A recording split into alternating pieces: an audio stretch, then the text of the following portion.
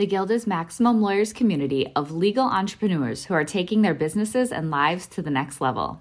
As a Guild member, you'll build relationships, be held accountable, and learn strategies specifically designed to get you unstuck and accelerate your plan for growth.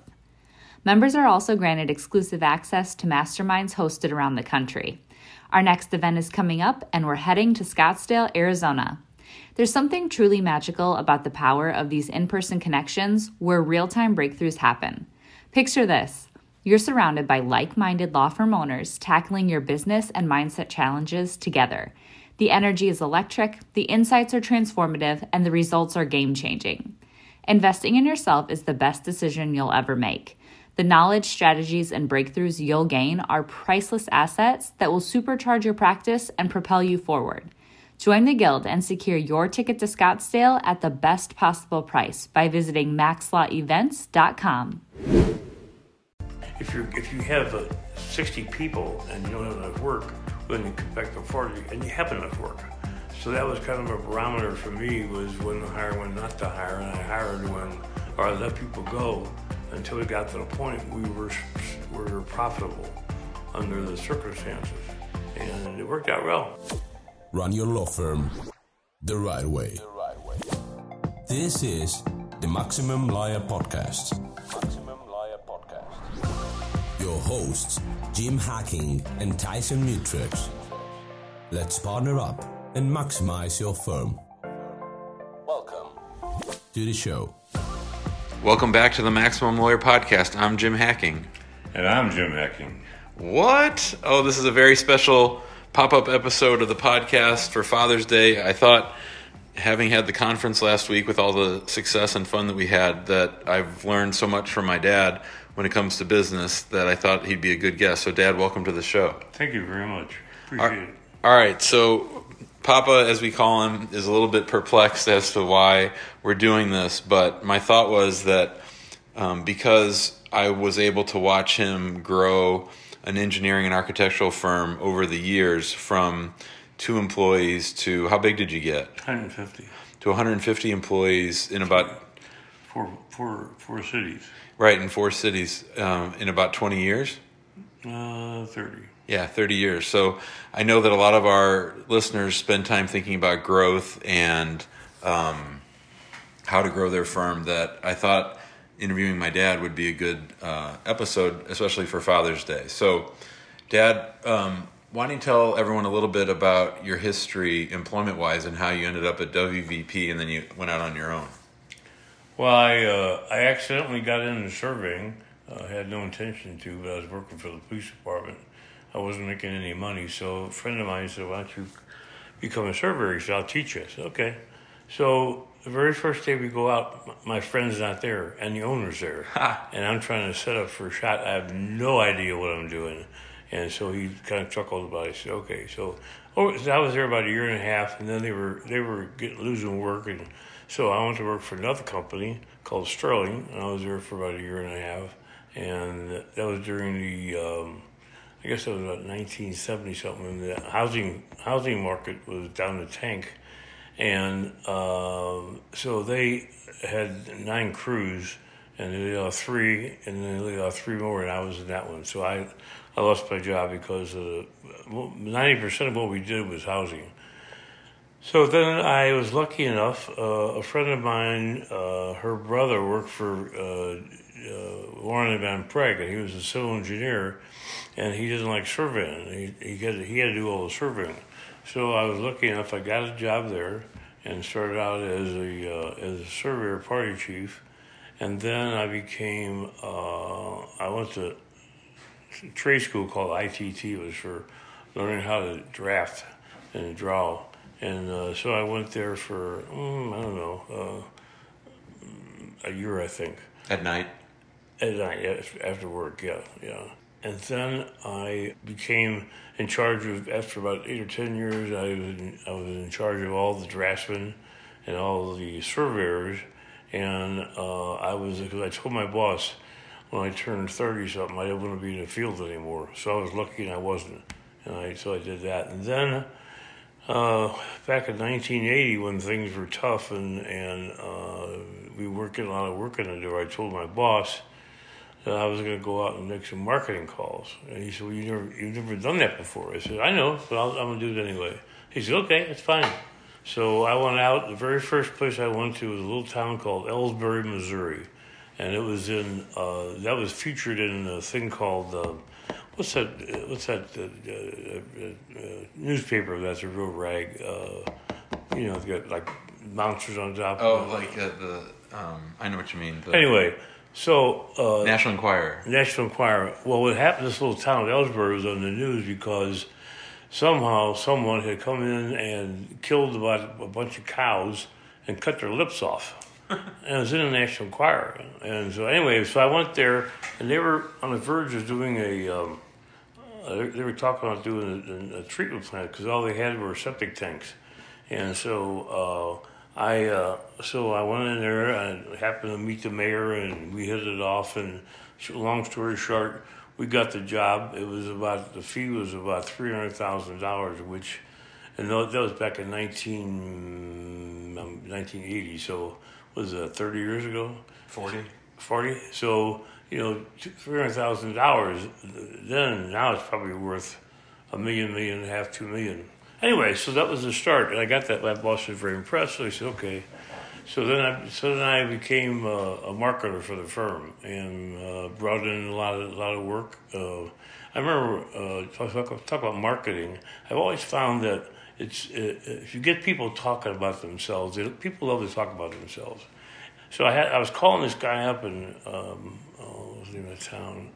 Anyway, it was in Upper Missouri, so I called the guy about 10 times. He never answered my call. So I was going to Jefferson City, and I stopped by. I thought I'll stop by and see this guy. So I stopped by, and he was there. And he said, I said, he said, you're the guy keeps calling me. I said, that's me. He said, okay, I'll give you 10 minutes. Well, I walked in his office, and I came out about an hour and a half later, and we were talking. As soon as I walked in the room, I saw grandkids' baseball teams and golf and all that kind of stuff. So we started talking, and I don't think we talked business hardly at all. We talked about his grandkids playing baseball and him playing golf and stuff, and to make a long story short, I got another job, and that was for a water line that most people run wells. So this was a water plant they were putting in, and that was worth about $300,000 also. Weren't you intimidated to go to people's offices and talk to them about business? Not a bit. Really? Not a bit. No, I kind of like it. I like it, and I'm a pretty good bullshitter anyway. So I liked it. Didn't bother me whatsoever. I mean, I was going. What happened was there were 3 marketers in the firm. One had Chicago, one had St. Louis, and I had all of outstate Missouri and the lower half of Illinois. And so they might get a job for an airport project for $1 million, and I had to fight like hell to get enough. I had my quota was $350,000 for the year, and they got that in one fell swoop. Well, I had to work like hell to get mine, but no, I enjoyed going to people's. I enjoyed it a whole lot. It was fun. Well, how did you stay organized? How did you know where to go, who to talk to? Oh well, I use different methods. One was there was a thing called the State Register of Engineers. And so I went through there, and in there they have the name of the town, who's the district engineer, blah, blah, blah, and where do you go to school, blah, blah, blah. So I knew a little bit where I wanted to go, and so whenever I went out of town, I made a trip so that I could go out and call people on the way out and go and then call people on the way in. And so I might go out for a couple of days or 3 days, and I'd be calling 25 people. And I had a board that showed jobs that I was chasing, who the guy what it was worth, and when they were thinking about starting. So I did that for about 8 years, I guess. And in the meantime, my company the owner went bankrupt, and he sold it to 5 of our employees. And so and one of the guys. Who was real sneaky, he got a way to get the firm away from the president, and so he was a real jerk. Anyway, so he would come, he'd walk by my office, he'd say, $350. I thought, you jack. So then a good friend of mine, if anybody remembers Jack Buck, the radio announcer, his son-in-law is an African-American named David Mason. And I got to know David Mason because Jack Buck Jr. lived right down the street from my family and I.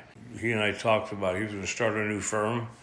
He's an architect, started a new firm, and I was thinking about, adding on things on. I said, how about if I join you and bring surveying and down the road engineering? He said, okay, fine. I want you to set the stage for our listeners. So at this point, you had how many kids? You had kids in the Catholic school. 3 kids. I was making good money, too. I was making about $49,000 a year, which was pretty damn good, in that time. And I had a good salary. And so... had you always wanted to be out on your own? Yes. Why?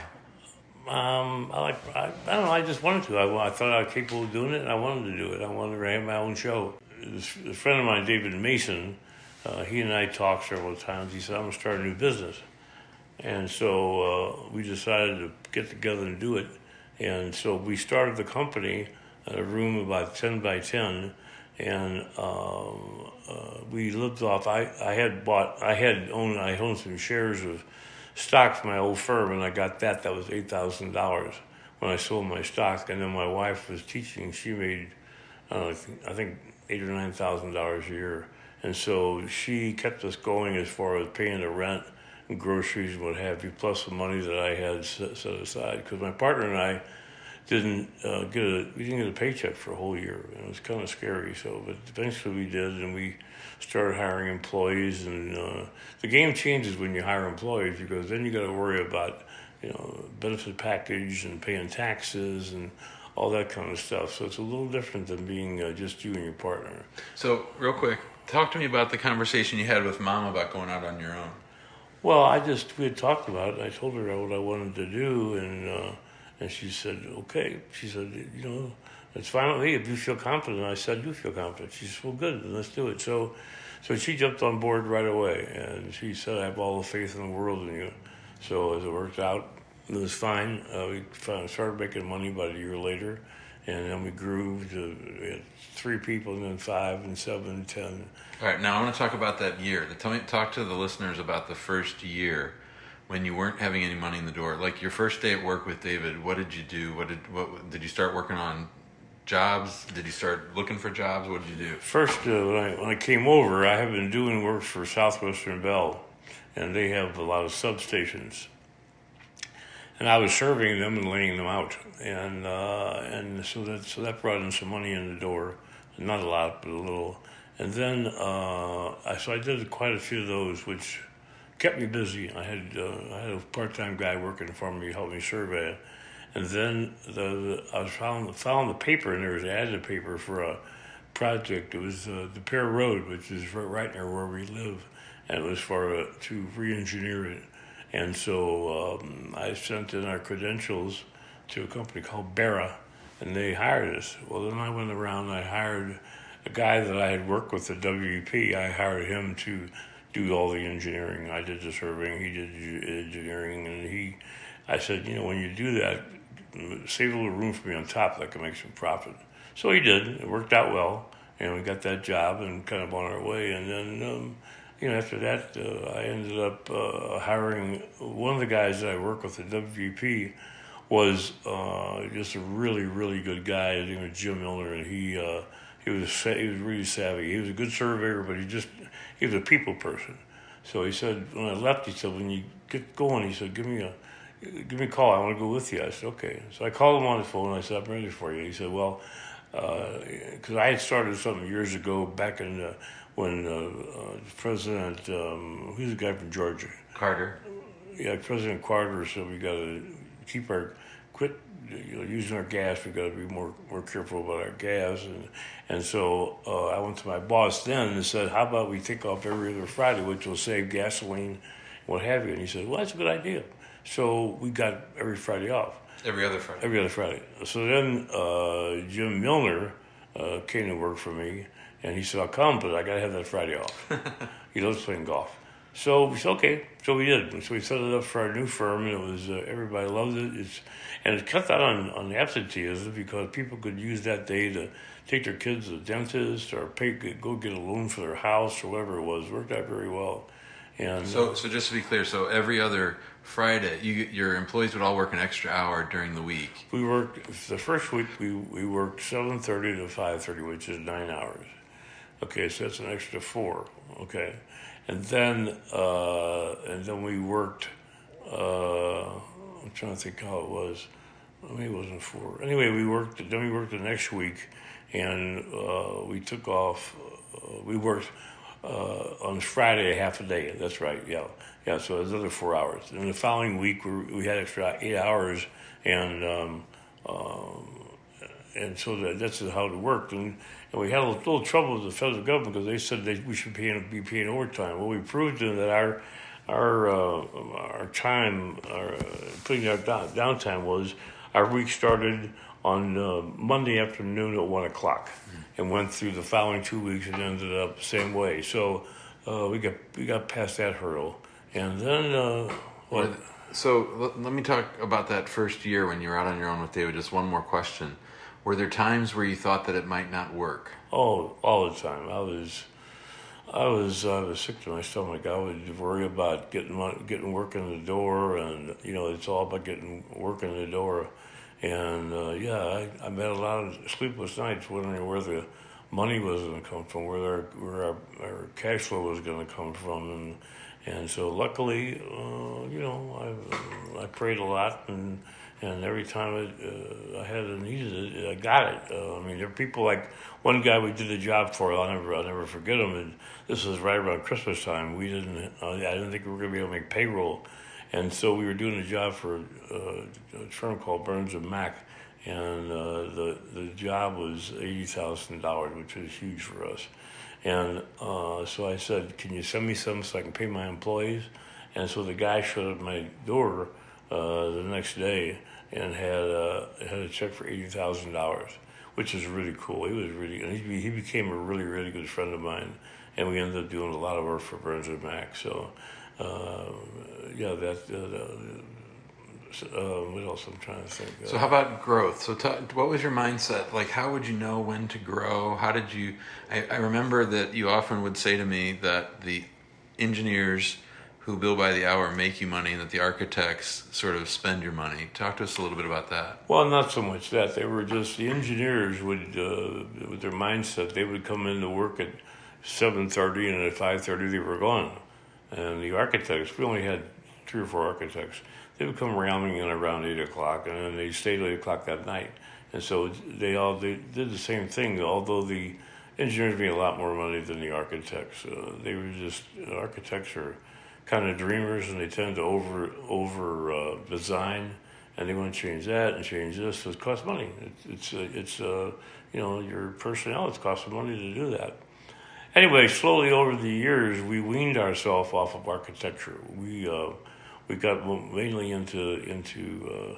I remember there was one job we got with Anheuser-Busch.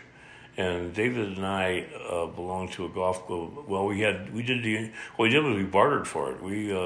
We wanted to join this golf club, and David said, we can't afford this, $18,000 each. So I said, well, let's see if they have any surveying engineering done. And so we called him on the phone, and he said no. And he said, come on out. So we went out and gave him a dog and pony show. And so the deal was we would work until we reached $36,000. Which covered the amount to join the club, and then anything over that we got paid. So we ended up making $135,000, I think, altogether. And so that was how we got our golf course done. And we designed the pathways and all that kind of stuff. Whatever went along with that. I remember one job we were doing. I got sidetracked there. Anheuser-Busch. We were. David's father-in-law was pretty well involved with Anheuser-Busch because he was an announcer for the Cardinals. Well, so he said we were able to get a meeting set up with his 2 vice presidents. And so David and I went out to play golf, and we took them out to play golf. It's a beautiful golf course, so people love it. Well, so we got to at the 10th hole, and the guy turned to me and he said, "Are we going to talk about business?" And I said, "No." I said, "We don't talk about business when we're having fun." And he said, "Well, call me on Monday. I'll have you come down." So I called him on Monday, having him come down. The next day, he gave us a $40,000 job. So I realized that it was, you don't push people. You just kind of nudge them a little bit. And so it turned out where, we got a nice job. And then we ended up doing a lot of jobs for Anheuser-Busch in the future. And just continued to grow. But how did you know when to grow? One of the things I struggle with is, everybody seems very busy, and then they get busier, and then the stress levels rise, and that's sort of my benchmark. I'm sure there are more scientific ways to it, and I'm sure you. I don't think. My what I did was that we would work, and we were overtime, and David and I weren't very big on overtime, but we would work overtime, and so we got to the point where we can afford another guy now.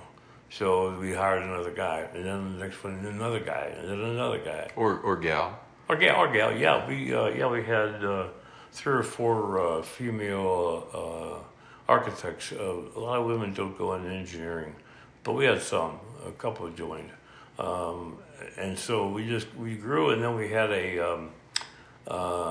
we rented space from a guy who had a garage in the back, and we fixed it all up. We had about maybe 15 people, 20 people. And so then we were getting too big, so we decided to buy a building, and so we were all set. We got we're going to move in. The day we're moving in, the guy walks up to me and says, "Here's a subpoena. Send your rent to Southside Bank." I said, "What?" I said, "Send your rent to Southside Bank. We're foreclosing on this guy." Well, my partner and I kicked it around for a while, and we said, "Let's buy the building." So we ended up buying the building and paid I think $350,000 for it. And so that was our growth. I mean, we had 26,000 square feet, and that was more than enough. So right now we have 150 people, but like 25 of those are in Chicago, 20 of those are in Philadelphia, and the rest here in St. Louis. So the building worked out very well for us. We bought a building in Chicago too, where we work. So. I can attest from personal experience that you are a tough bill collector. I remember when I was in college, you loaned me $500 and you called every Friday checking out to see where your money was. Talk to the listeners a little bit about, I know you have a lot of times where you're dealing with government bureaucracies and you're trying to chase down, like you said, that $80,000 from that one firm. How's your approach to that? Well, as far as the federal government, there's not a whole lot you can do. They're going to pay you at their own pace. I mean, we nudge them and ask them, and by and large, the federal government, they were okay. We found out later on that Anheuser-Busch, when they kind of tighten their ropes or their belt buckle, they were getting slow on paying, and we didn't like it. It was hard to get by. There's the one guy who was my ex-boss at WVP. The guy I said was a jerk. He hired us to do some surveying for him on a job for Metropolitan Sewer District. And so we did it. And it got to be a couple of months we hadn't been paid. It was like $9,000. And $9,000 to us was a lot of money. And so he kept stalling. And so I called them Metropolitan Sewer District and said, when are you going to get paid WVP so I can get paid? He said, we paid them 2 months ago. So I called the guy up on the phone, and my ex-boss, I said, "Listen, you son of a bitch. I know you got paid. You know you got paid. I want my money. If I don't get it by Thursday, I'm going to come in, I'm going to kick your ass." And I got a check the next day. All right, good. So now, one of the things I know, too, that was great for you was the growth into other cities. How did you manage that? I'm going up tomorrow to Chicago to look for office space for myself. So what were you thinking when you guys decided to grow, and how did you manage it? We did a job for Illinois Department of Transportation. It was a surveying job, a big job. Well, the guy and we were a minority firm, and David had the majority of the stock, and so the guy who ran Illinois DOT said, "You guys got to go to Chicago. There's plenty of work up there." So my partner and I talked about it. I said, "Okay, go up and see." So I went up, and there were very few. There was only one other minority firm that did civil engineering, and no other minorities that did structural engineering. So we decided to, try it out. So for a year, or maybe a year and a half, I would go up once a month. I would go up on Monday, and I'd get there. I may get there Sunday night, and I would start marketing. And when I say market, I'm talking about lunch, dinner, and sometimes drinks afterwards. And I would I set it up so I could see the maximum people. I saw 1 an hour. And so I ended up calling on 30 people a week, and which was really, really difficult. But it worked out, and I was able to pull it off. And so I did that trip once a month for about a year and a half, and I was getting tired of going by myself, so I used to take my wife along, and she would shop in Chicago and mess around. We had fun. And so it started with, we got one job, then we got another, and then after about a year and a half, we had about maybe 8 good clients that used us, and which was enough to pay the bills. And so my partner and I bought the building in Chicago. And then it grew and grew more, and now we're up to about 25 people. And then in Chicago. And then we started. Someone said that the market was good in Philadelphia for a firm like ours, so we went up and started marketing up there, and ended up opening an office. And now there's about 20 people there, and that was so. As far as marketing goes, if you sit on your ass, you're not going to get it. You got to go out there and talk to people and shake some cages and just be on top of things and make sure that you're getting, you're able to get work from them. And but it doesn't help sitting around. You got to get off your ass and go out and do it. And I did it. I mean, that was a lot, 30 people in a week. So, but it worked out. Why do you think you were so good at that? Because I'm full of bullshit. All right, so. One of the things I remember a conversation when I started talking to you about my firm opening up an office in Chicago. One of the things I mentioned to you was that I was worried, what happens if you open up a firm office, a satellite office, and then the people running it decide to sort of go out on their own and take the clients. Do you remember what you said to me? No, what did I say? You said, Jimmy, that's never going to happen. They're not built like us. Do you remember that? You're not what? Built like us. Like they don't think that way. That so many people think of just getting a paycheck and... True. Yeah, and especially engineers in particular are very stodgy people, and they're by and large are not entrepreneurs. They just want to sit at a table and draw their bridges and their roads and that kind of, and they're totally happy with that.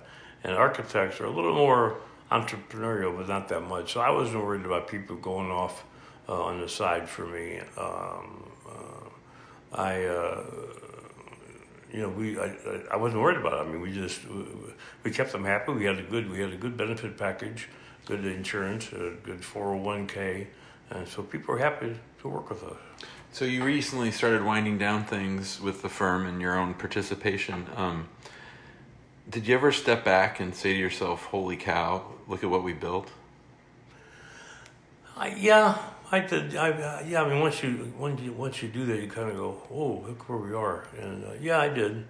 Yeah, and it was a little scary, but I'm proud of what we did, my partner and I. And then we ended up hiring David's 2 sons. They're not engineers. And if you're going to do engineering work in any state, you have to have a chief engineer. So we had a guy that was with us for 30 years, so he became our chief engineer. And as far as the architect, David was an architect, so that wasn't any problem. So both of the boys work for now. They got business degrees, so hoping that they prove to be successful. I quit when I was 77. I started selling newspapers when I was 8 years old. So I worked for 70 years, and it was a little scary retiring. I didn't know what I was going to do. But now that I've been doing this for a year and a half, I love it. That's a great note to end on. I do want to ask you one other question that occurred to me as I'm looking at growth. Were there times where you thought you either grew too fast or that you worried that were there any dips where you sort of had to cut back and got worried about too much growth? 1980. That was a bad time. That was a recession. And so we... well, that was before David. 1980? No, I'm sorry, not 1980. 1999 or 98, one of the two. And it was a bad time for engineers. And we had to lay some people off. Just didn't have the work coming in the door. So we just skinnied up. And you can do that. I mean, if you have 60 people and you don't have enough work, well, then you cut back to 40 and you have enough work. So that was kind of a barometer for me, was when to hire, when not to hire, and I hired when, or I let people go until we got to the point we were profitable under the circumstances, and it worked out well. It just you just got to watch your, because I did most of the hiring and firing in the firm, and but you just got to balance the two, which is a little difficult, but it worked out well. We let people go until we got to the point where we're on the plus side then, and that was a rough year. I think we lost $80,000, which is a lot of money for us, and but we were lucky enough that we held in there, and work started coming back, and so we were able to hang on and get through that time. So that's doing time, but you never stop worrying about it. One, you worry about, okay, I don't have enough money to pay my people. And the other side is, I don't have enough work to keep the clients. I don't have enough work to do what I have to do. So you're constantly trying to juggle and worry about enough money to pay people versus too many people working for you, or not enough people working for you. So there's always that as an owner, you're constantly trying to balance those two issues. All right, so you don't know this because you haven't heard the podcast before, but at the end of every episode, we ask our guests to give a hack of the week.